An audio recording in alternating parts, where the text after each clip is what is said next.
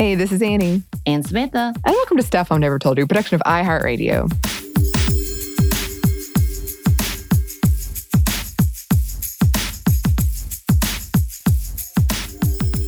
Okay, y'all. We are going to try something a little bit different. And I think we've been talking about doing this for a very long time. But we're starting a new sub-series. Is this what it is? Or is it like a sub-series? I like adding in as many subs as possible, but I think it's just a double sub. Oh, okay. That's what I was thinking. And again, like we said, we've been talking about doing this for a while, and it's a dream come true. And honestly, I think I've been doing this as a way to make Annie watch this entire series that she's been able to go without her entire life, which is fine. I'm okay with it. I'm seriously fine. It sounds like you are. Yeah, I'm fine. Everything's fine. But we're doing a viewing of hopefully all...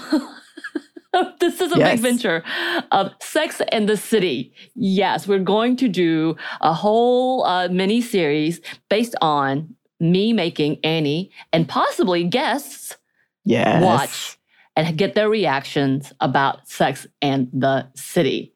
I'm so excited, y'all. I'm so excited. I am too. I mean, you keep framing it as if you're forcing me. I'm excited. I think this will be fun. Also, you know what could be fun if we got listeners involved? Like maybe we get some really active fans. You want to join us for these viewing parties? Get your reactions on here? That'd be great. This might really have to happen, y'all. Yeah. And so today we're going to start with episode 1. And yeah, like we said, this is kind of us being a new thing, being a concept thing. We're probably going to switch around on how we're going to record it and what we're going to do to record it and what you're going to hear and what you might not hear. And yeah, maybe doing a little watch party with everyone because we love that. There may be even some additional things where, I don't know, having guests that might know a lot more about the show than we do. I don't know. We're hoping for that, like, we'll send that vibe out. And I honestly, and I'm a little sad as actor Willie Garson just passed away. And of course, he was a huge part of the show, playing Stanford Blatch. And I think it was actually confirmed that he passed away from pancreatic cancer. And all of that. But, my heart hurts a little bit for sure because he's just a great staple and a great actor. And from what I can tell from everybody's testaments of him, he was just a good guy. So very sad about that. But we also want to celebrate how amazing he did in this series, including the fact that, yes, he is there at the forefront at episode 1. He has been there. He will be there throughout our conversations about Sex and the City. And I believe he will be in a couple of the new series that's coming out. I'm not sure. I think there's discussion on how they're going to address his death. But, he's still going to be there. And I'm glad to see it because he was a staple of the show. But yeah, so we're going to start out every beginning of the show, because since you have not really seen any of them, we are going to test your knowledge, because a lot of people talk about Sex and the City and they have great titles. So I'm going to give you the title of the episode at the beginning. Okay. You're going to take a guess on what this specific episode is about, and then we'll come back and see how right or wrong you were. Oh, I'm so competitive. Yeah, okay. This is going to be good. All right. And just as a reminder, we do have an episode on Sex and the City already. So if you want to hear a lot more details about the show specifically and the behind the scenes and just kind of the impact it had in our society, you should go take a listen. But for now, we're just going to keep it lighthearted, just go down this memory lane. It was created by Darren Star. You have Sarah Jessica Parker, Kim Cattrall, Kristen Davis, and Cynthia Nixon as the forefronts. And we have all the men that come in and out of their lives. They have won many Emmys, obviously, and have gotten tons of accolades for their show. We know all about fashion. The little that I know about fashion is probably from them.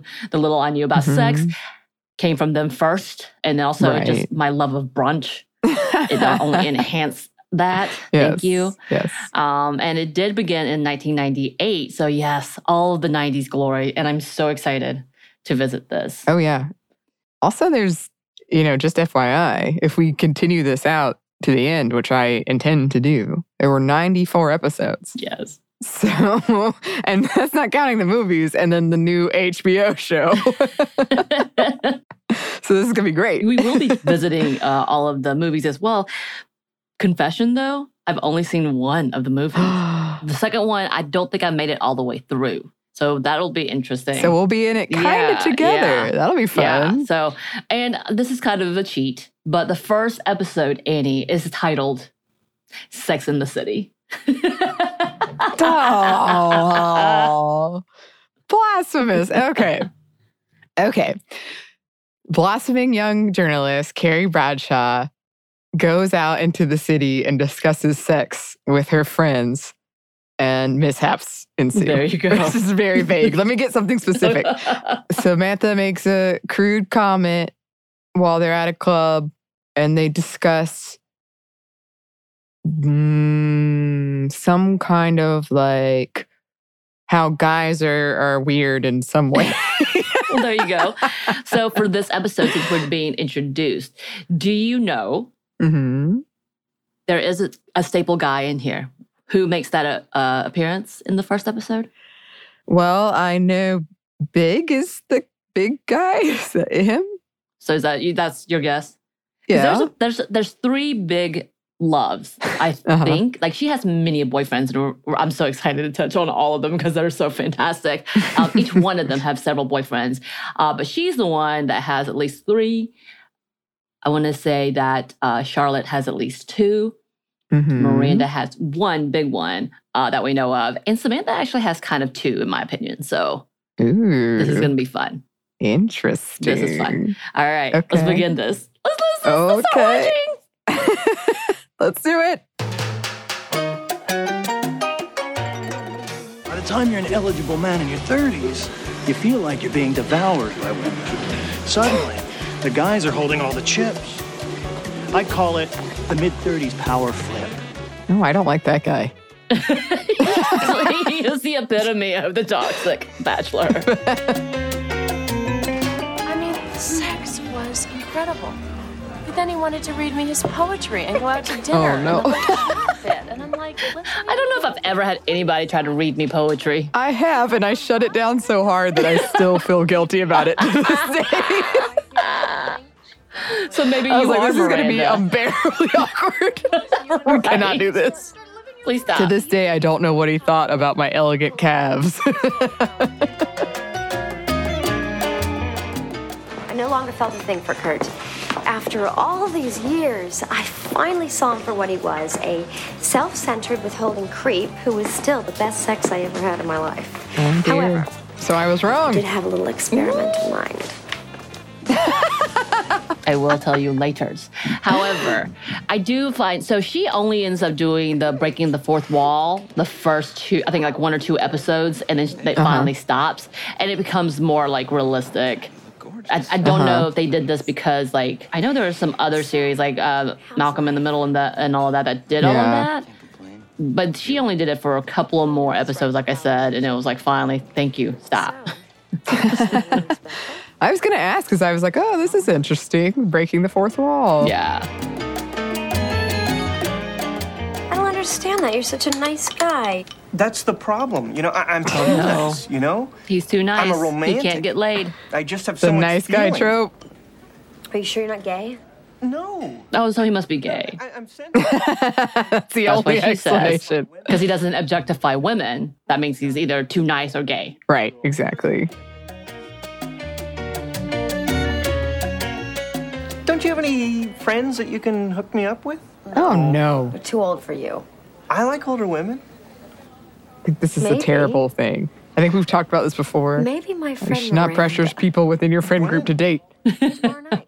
Oh, yeah. Like I said, my friends know. If you want to stay friends with me, don't set me up with anybody that you like. I'm nice. And if you try to set me up with someone you don't like, we're going to have issues on our own. Listen, have a good time and promise to tell me everything. Oh, if you're lucky. All right, bye. I mean, would you want... I guess it's the same thing with you and I being podcasters and being as open as we are. Would you want to be friends with a sex columnist that writes about you? Oh. I'm just saying. I think it would be tough. I mean, I'm not outright opposed, but I think it'd be hard if she and in this, I'm imagining if she analyzed me and didn't tell me. And then I read a column and it was like, she's clearly disturbed or something. And then we go out for brunch. Like, and we're going to talk about what you wrote about me. Yeah, we need to have a sit down. Right. That men secretly hate pretty girls because they feel that they're the ones who rejected them in high school. I don't know if they, for the first episode, they really wanted to drive home what each character's persona was supposed to be. So they went overboard in creating those types. Yeah. So like you have the angry feminist trope right here with Miranda arguing with everything Skipper does. Oh. Excuse me, is this your hand on my knee? Hand on my knee.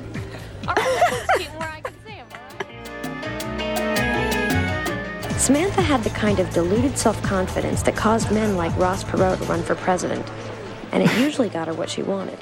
I love that that's the line they have for her. The deluded self-confidence that made Ross Perot run for president. I wonder, okay, listeners, I need to know, do y'all know who Ross Perot is? I'm interested. Yes, let us know. That would be an interesting poll. Miranda told me later that she thought he was too nice, but that she was willing to overlook one flaw. Why is too nice a bad thing? Because it's the 90s and that's what they wanted to drill in. Be forceful, be intense. Exactly. Be a man. You know this. No, I don't like it. It was in the height of toxic masculinity in every way. The 90s, like, we have to combat feminism. Be a man. So this is the iconic line from this show. Have you ever been in love? Have you ever been in love? Absolutely. Drives off. And you're like, wait, why? He just drives off? Why did the driver do that? I would be so mad at the driver. The driver is like, I know a dramatic moment when I see one. We're going to do this. We got this just right.